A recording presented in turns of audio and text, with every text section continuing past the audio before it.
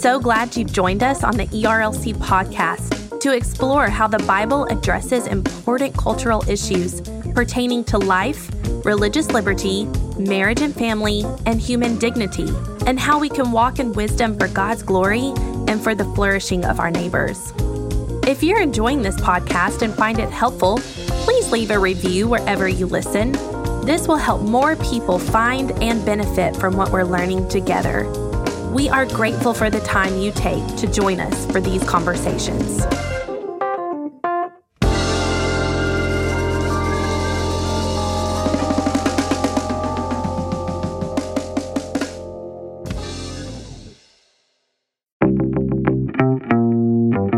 Welcome to the Digital Public Square, a podcast from the Ethics and Religious Liberty Commission about ethics, theology, and philosophy in today's society. I'm your host, Jason Thacker, and I serve as Chair of Research and Technology Ethics and also help lead the ERLC Research Institute.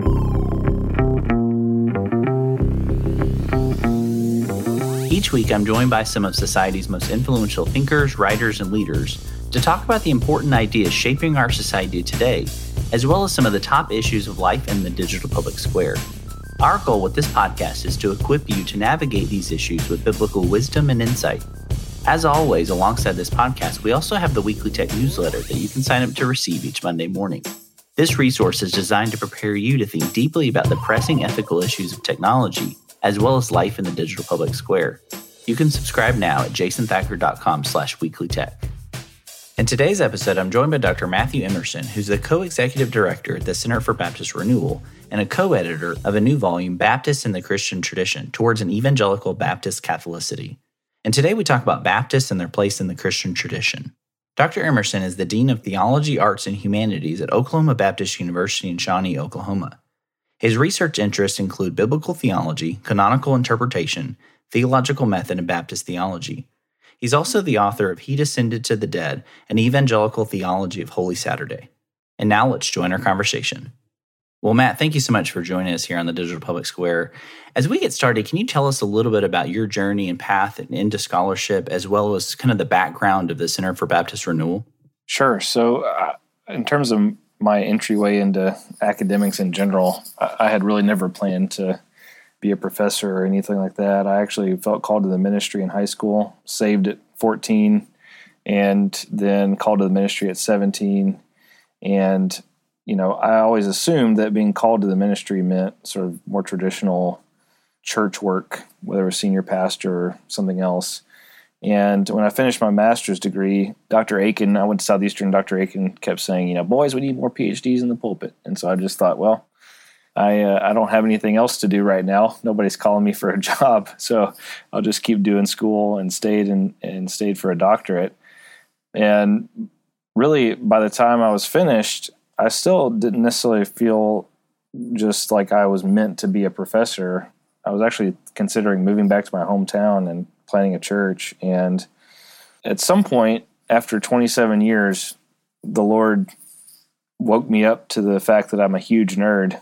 And I was sitting here at my desk reading a book on church planting, trying to sort of get into that mode of thinking and learn about it. I didn't know anything about it. Didn't have any experience with it, but for some reason I thought I was going to go plant a church on my own. And then under my desk, though, I had checked out like 40 or 50 books on a passage of Scripture and was just writing a paper on it after I'd finished my dissertation. So, here I am, and what I'm really interested in doing at that moment is researching and writing. And the Lord used that moment to prompt a call to academic ministry in my heart that He had been preparing me for, but I didn't realize it until that moment. So I said, okay, well, if I'm going to serve in academic ministry, I need a teaching job. And He called us to California. I taught at California Baptist University for 4 years and have been here at Oklahoma Baptist for almost 7 years. Came here in 2015. So that's the short version of my academic journey. In terms of the Center for Baptist Renewal, there are a bunch of different streams that sort of gave rise to me being interested in retrieval and history of Christian belief and practice and those sorts of things. One of them is just personal. I actually grew up in a mainline denomination, and I became a Baptist because in my church in the mainline denomination I was raised in, the pastor actively preached against the authority of the Bible and inerrancy of the Bible. The pastor actively preached against the exclusivity of Christ and some other, what I consider to be just core fundamental truths of the Christian faith. And so when I was saved at 14 and then called to the ministry at 17, the Holy Spirit also taught me through just reading the Bible about the Bible's inerrancy. I didn't have that term with me yet because nobody was teaching me that, but became a Southern Baptist because I was committed to the fact that the Bible is without error. And Southern Baptists are very clear on that. And we clearly teach the exclusivity of Christ for salvation, and also became convinced of Baptist principles through reading the Bible, so credo baptism, local church autonomy, and the rest. In any case, the point is I became Baptist, but also was raised in an environment where we had more traditional forms of worship. So I grew up reciting the creed and praying the Lord's Prayer and having a benediction that sent us out and these sorts of things. And, that's not typical in a regular Southern Baptist church. And so doctrinally and convictionally, just very clearly Southern Baptist. But I also think that there's value in the traditional forms of Christian worship that have been with us, not just in mainline denominations, but throughout Christian history. So these are practices that go well beyond, 19th and 20th century fights over theology. These are practices that stretch back to the early church. So that's one avenue. Another one is that my colleague and good friend at CBU, Luke Stamps, and I just read a few different works on classical theology and how some of the commitments of classical theology, especially with respect to the doctrine of the Trinity, have been lost in modern theology. And so that got me on the tack of retrieving Trinitarian doctrine, but also led me to think about the dissent clause in the Creed, which is another topic that I've thought about a lot. So, personally and also intellectually, I'm just interested in connecting Baptists to our Christian past.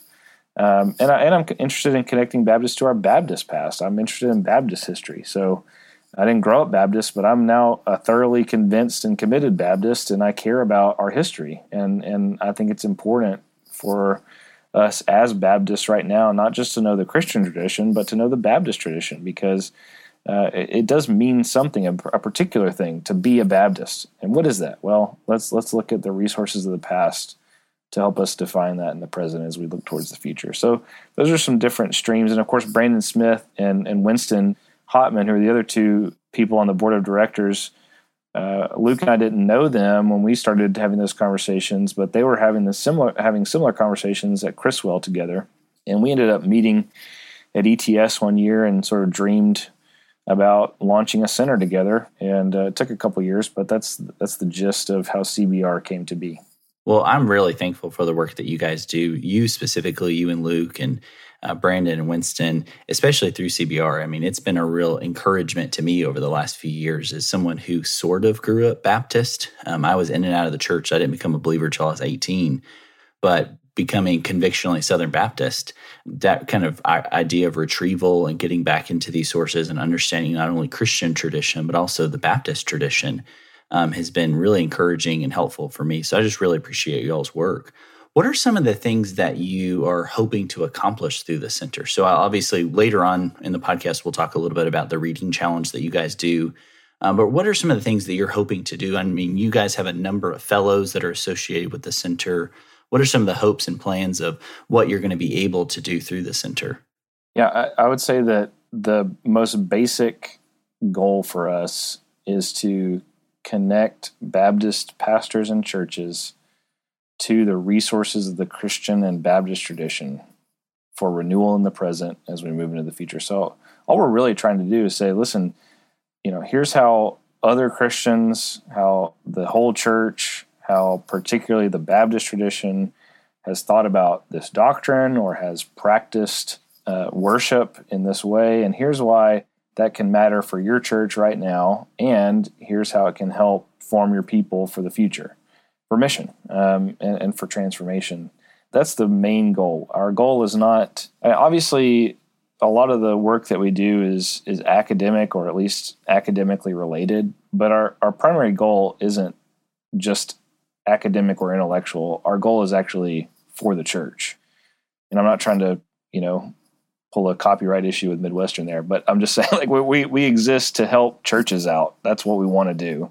And so a lot of times that's discussing ideas and this sort of thing, but ultimately we want to help pastors and churches find resources that will help them in pursuing Christ in their local church.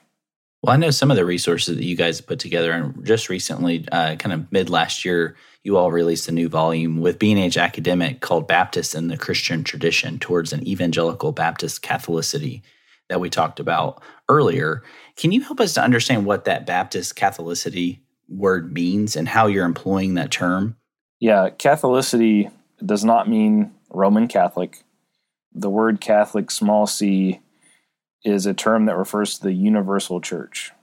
So what we're trying to do in promoting Baptist Catholicity is to help pastors and churches in Baptist context primarily, but also other contexts, especially, non-denominational or other Baptistic traditions, help them understand how Credo Baptist churches, so churches that believe in believers' baptism, how we're connected to the rest of the Christian church, both now and in the past. How have we learned from them? What have we received from them? Where do we differ from them and why? And how do we contribute to the Christian tradition? So the word Catholicity just refers to the idea that we are part of one tradition, the Baptist tradition, but that particular tradition is a part of the larger Christian tradition, and we're part of the one church of Christ. So helping us see our place in that regard. I know a major facet that you guys touch on in the volume, but it's been kind of a predominant theme throughout a lot of works, not just the work at CBR, but other Christians and other denominations, is seeing their faith or our faith as Baptists as part of a global movement, a global Christianity. Because I think it's really easy, especially for Christians in the West, particularly in America, to fail to see kind of the global context. We often think that our slice of Protestantism or Baptist faith is all there is in some sense. But to see it on a global scale, on a global movement, I think is really important. So why is that important for Christians, particularly Baptists, to understand our faith within this global tradition of faith? Well, I think sort of in line with what you have articulated there, when we center our idea of what the church is on ourselves, we're missing the good gifts and resources and the blessings that Christians outside of our own context bring to the church. So we can learn from them, we can be encouraged by them, we can in turn encourage them in some ways, but we can be encouraged by them, we can be blessed by them, so it's sort of a, it's the idea of taking what Paul says in the New Testament letters about how the churches work together to help the church in Jerusalem, to bring in the churches in Macedonia in that regard.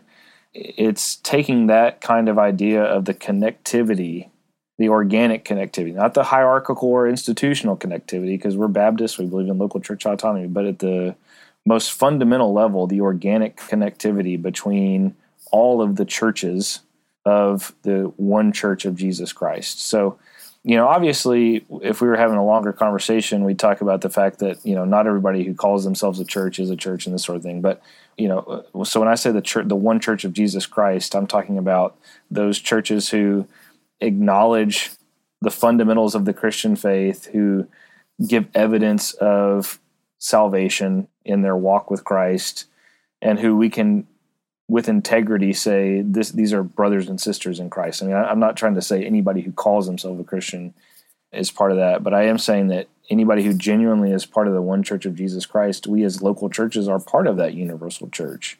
And so we can learn from each other and encourage one another, just like the churches did in the New Testament letters. Yeah.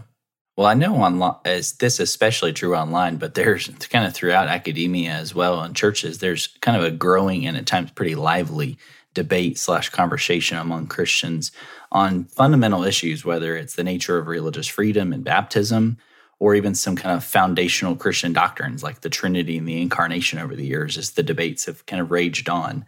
And so can you help us to understand a little bit about what the Baptist tradition particularly adds to these conversations, especially in regards to religious freedom, because we're seeing that under assault in many ways through kind of various aspects and various avenues as we live in an increasingly pluralistic society. That's a tried and true Baptist belief, is the nature of religious freedom. And in many ways that is being rejected or being questioned in light of a lot of modern or contemporary controversies. So can you help us to understand a little bit about what the Baptist tradition adds to some of these more doctrinal or more practical types of debates that we're having today? Yes. So when I talk to my students about this, or if we're talking to pastors, or if I'm talking to other academics, I always focus on the fact that the earliest Baptists, so the 17th century British Baptists, if you read their doctrinal statements and their confessions and their creeds, it's very clear that they're not intending to depart from the rest of the Christian tradition with respect to the major doctrines of the faith. In fact, the Orthodox Creed, which is a general Baptist confession, so general Baptist, basically not a 5-point Calvinist Baptist. The general Baptist confession, the Orthodox Creed, explicitly says that we affirm the 3 ecumenical creeds of the Christian faith. So that would be the Apostles' Creed, the Nicene Creed, and the Athanasian Creed. And, if you look at both general Baptist and particular Baptist confessions, their statements on the doctrine of the Trinity, on Christology, on salvation in a Protestant sense, those major doctrines of the faith, eschatology, they're just Christian. There's nothing distinctively Baptist about them.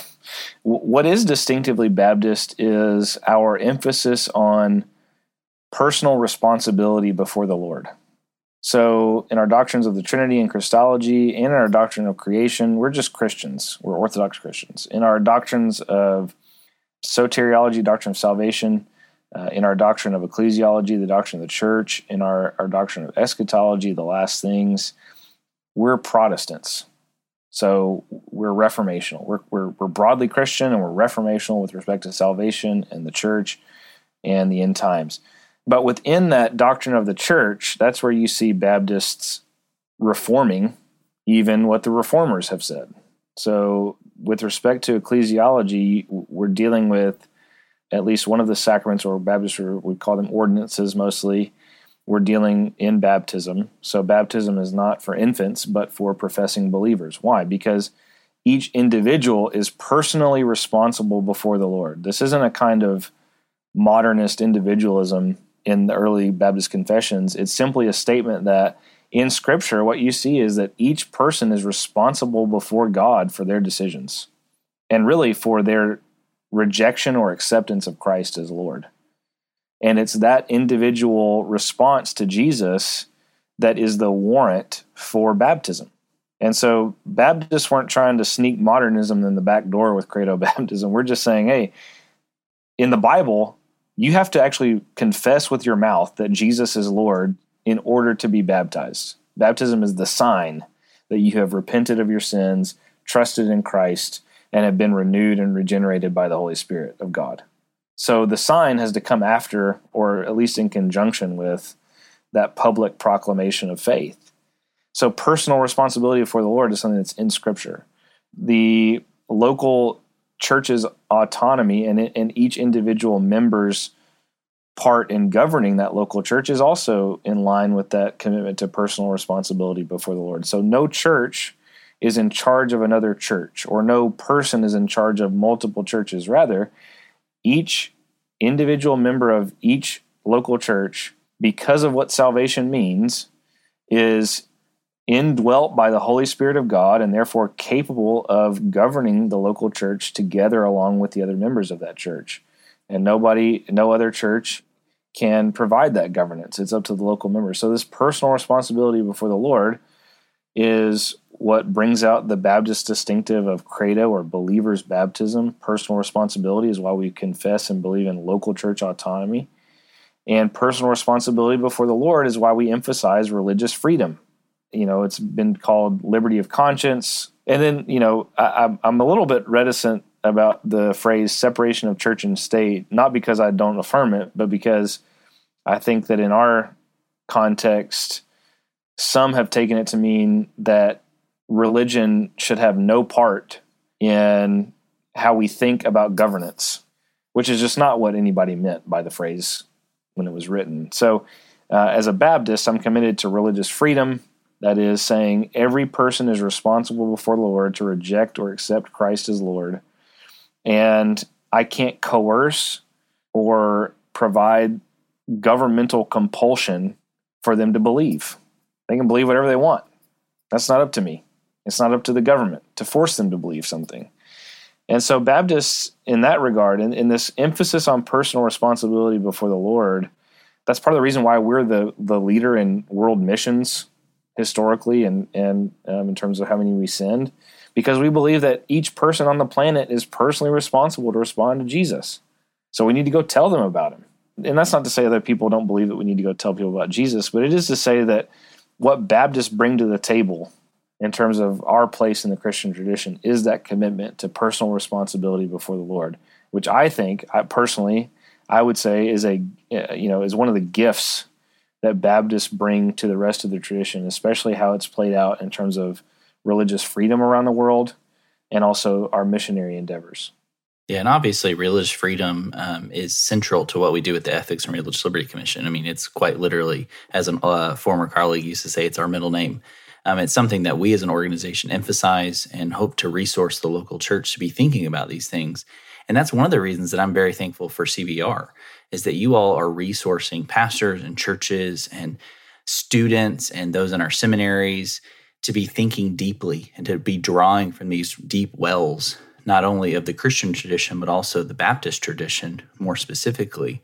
And one of the ways that you guys have done that over the past few years that I've really loved are these reading challenges. So each January, you all come out with a reading list. I think in 2021, it was more focused on kind of classical theology, a lot of works from Anselm and Irenaeus to Aquinas and Herman Bavinck, and you walk through these kind of all together. So there's a big group of folks who are doing that. You guys are producing kind of monthly and weekly resources on that.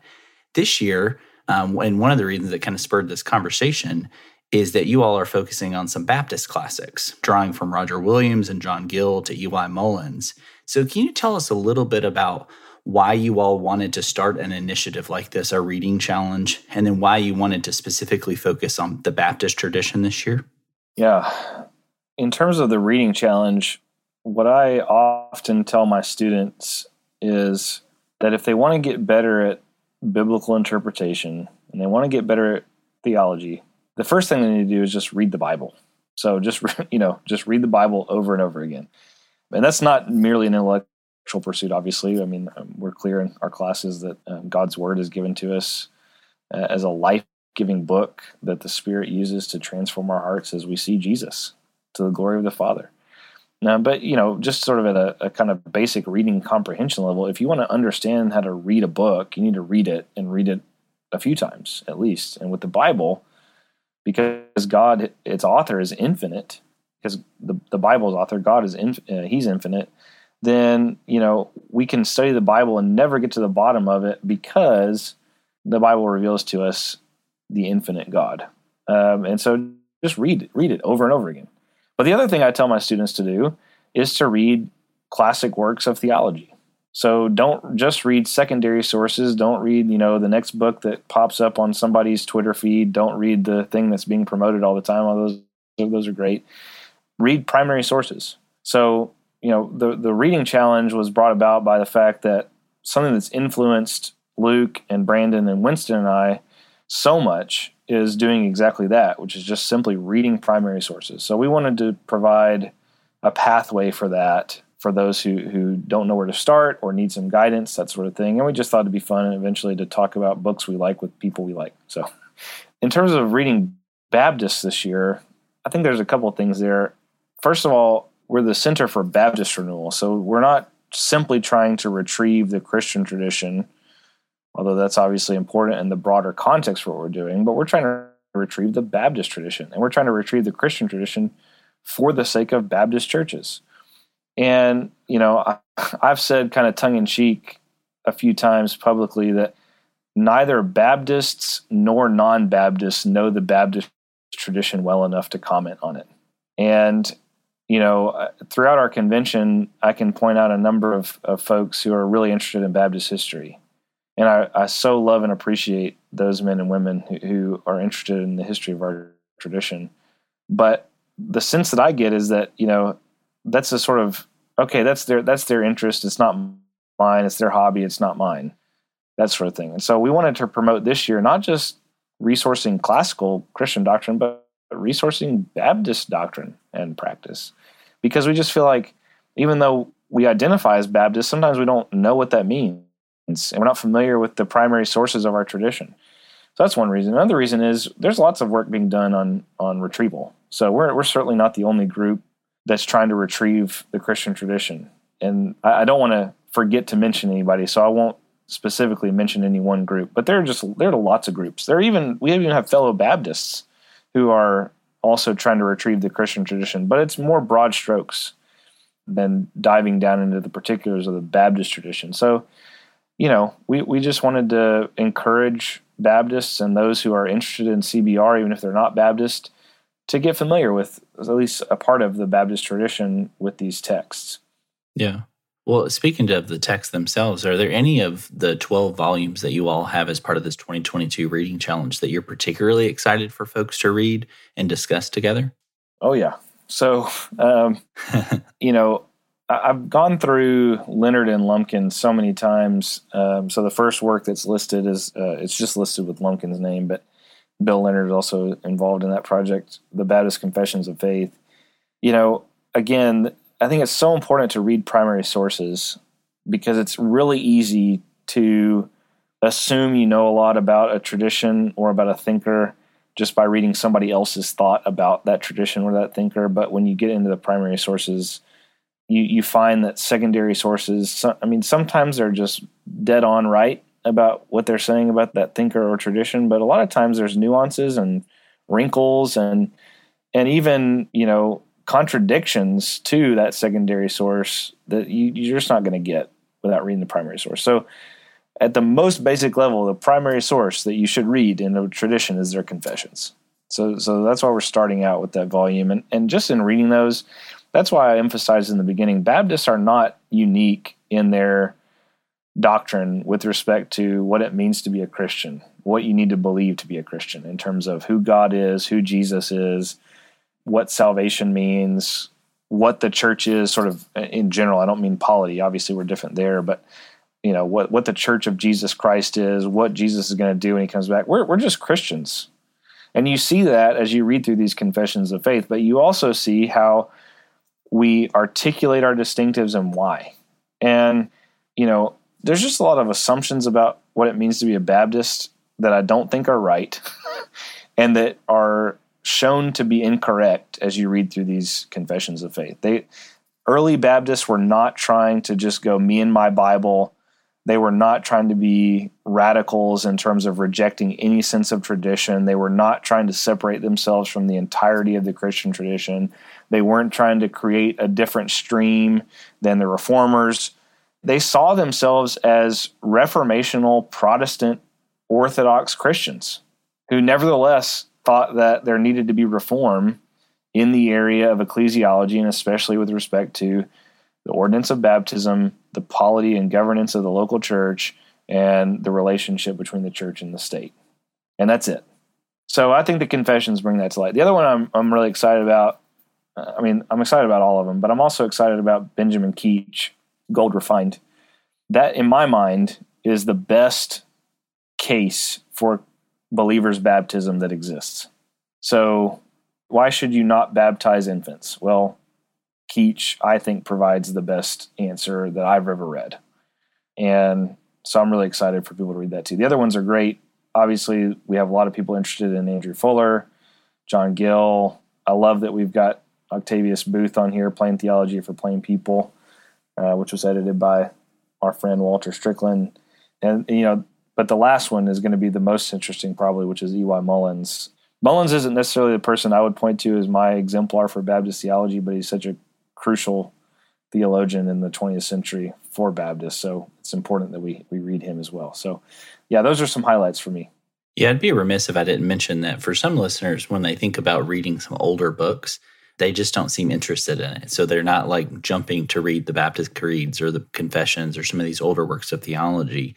I think sometimes because kind of in our contemporary society, we think, well, these older works really don't apply to the challenges or the questions that I'm asking. So I need to focus on like newer books because obviously they understand the world in which we live today.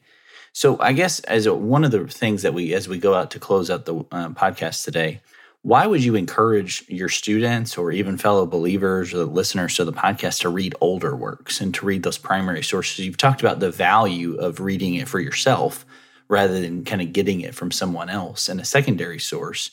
But why would you emphasize reading primary sources, especially older sources, in kind of this age of information overload in many ways that we have in this technological society? So why would you be pushing kind of modern day believers to be reading some of these older works if they don't seem as interesting and as cutting edge as some of the newer stuff? Well, I think the way that you phrase that at the end is exactly why I would encourage it. This is certainly not intended to be as sweeping a statement as it's probably going to sound, but I just think a lot of times the books that are published today, or many of the books that are published today, or the popular, however you want to say that, they're only intended to address issues of the moment in ways that are the argument that's being made is influenced by the moment. So you're trying to address the moment in the moment by virtue of where you are in the moment. Whereas older works, not merely because they're older, but because there's a different way of thinking about the past in them. Older works are drawing on the wisdom not only of themselves or of their own current cultural moment, but on the wisdom of the tradition, the past, on the wisdom of others who have gone before them. It's evident that they are standing on the shoulders of others. And so I think one of the first reasons I would say that we should read older works is because they have an entirely different stance themselves to the past than we do. And that forms and shapes us to look for wisdom outside of ourselves rather than within, which is really needed today. There are other reasons, but I'll stick with that. If you want more, you should read the introduction to Athanasius's On the Incarnation, written by C.S. Lewis. He talks about why you should read old books. And we'll make sure to link to that in the show notes as well. I had always heard, especially as reading older works, one of the reasons we do that is because while they have their own blind spots, and that's pretty evident when you read especially older works in terms of social ethics, et cetera, is that there are obviously blind spots, but often their blind spots are not the same as ours. And so reading contemporary authors, they're going to have very similar blind spots that we do. But some older works help us to kind of shed light on maybe these modern conversations or contemporary situations in ways that help us to think more clearly and better. And I think that the work that you referenced by Lewis, his introduction to Athanasius there, is a really, really helpful resource for that exactly. Well, normally we end each episode with a list of resources, but obviously that's what we've been talking about is this reading challenge. And we'll make sure to link to that in the show notes for everyone if they want to follow along and grab some of those works and work through them with you.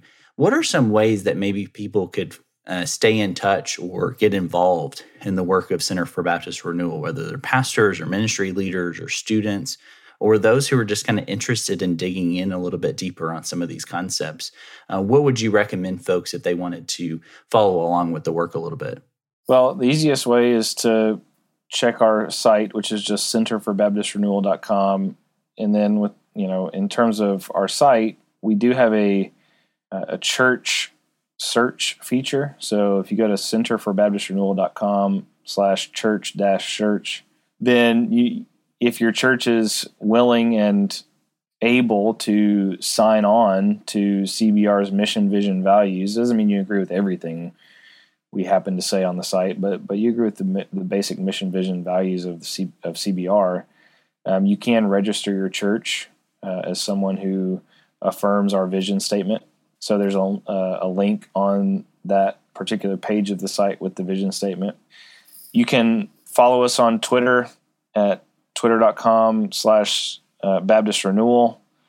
Facebook, same thing, facebook.com/Baptist Renewal. We will post blog posts, and blog posts are written. We have blog posts that are written by our fellows, written by our directors, but also we have people who just send us in posts about things that they're thinking about. So we've had pastors and others send us posts about, transitioning their church to a certain liturgical practice or something like that. We're happy to consider those things. There's an email address on the site that you can send those potential posts to. We'd love to consider anything you're thinking about writing in that regard. And then we also have a podcast and a YouTube page. So YouTube, you can subscribe to Center for Baptist Renewal. And our podcast is hosted at the same place. And essentially, last year, we did an episode once a month on the Reading Challenge books. We kind of fell off the wagon a little bit in the fall semester because a lot of us got busy. So we made it through most of the summer books. But we're going to re-up that and post a podcast and YouTube video about each of the books in the Reading Challenge once a month. And we made it through 5 of the 11 articles of our manifesto, which is just a point-by-point kind of explanation of what we affirm and encourage at CBR. So you can find that on the site as well under the About tab. And we made it. We had podcast and YouTube episodes on the first 5 of those articles. So at some point we're going to pick that back up. So those are some different ways that you can connect, and we'd love to connect with you in any of those regards. Well, know that we really appreciate the work that you all are doing, not only in your own ministry context and academic context, but specifically through the Center for Baptist Renewal. So, Dr. Emerson, I just want to thank you. Thank you for your work, and I appreciate you taking the time to join me today on the Digital Public Square. Absolutely. Thanks very much for having me. Well, from all of us here at the Digital Public Square, I want to say thank you for listening. If you enjoyed this conversation, would you consider leaving us a review at Apple Podcasts, Spotify, or your favorite podcasting app? These reviews really help us to know how we're doing and also to share the word about the podcast with others. As a reminder, you can connect with Dr. Emerson and learn more about his books as well as the reading challenge we talked about in the show notes. Also, make sure to sign up to receive the Weekly Tech email briefing each Monday morning. This resource is designed to prepare you to think deeply about the pressing ethical issues of technology today, as well as to stay up to date on the latest technology news. You can subscribe at jasonthacker.com/weeklytech. The Digital Public Square is a production of Owens Productions. It's produced by Jason Thacker and production assistance provided by Cameron Hayner. It's edited and mixed by Mark Owens. Well, thanks again for listening, and I hope you have a great week.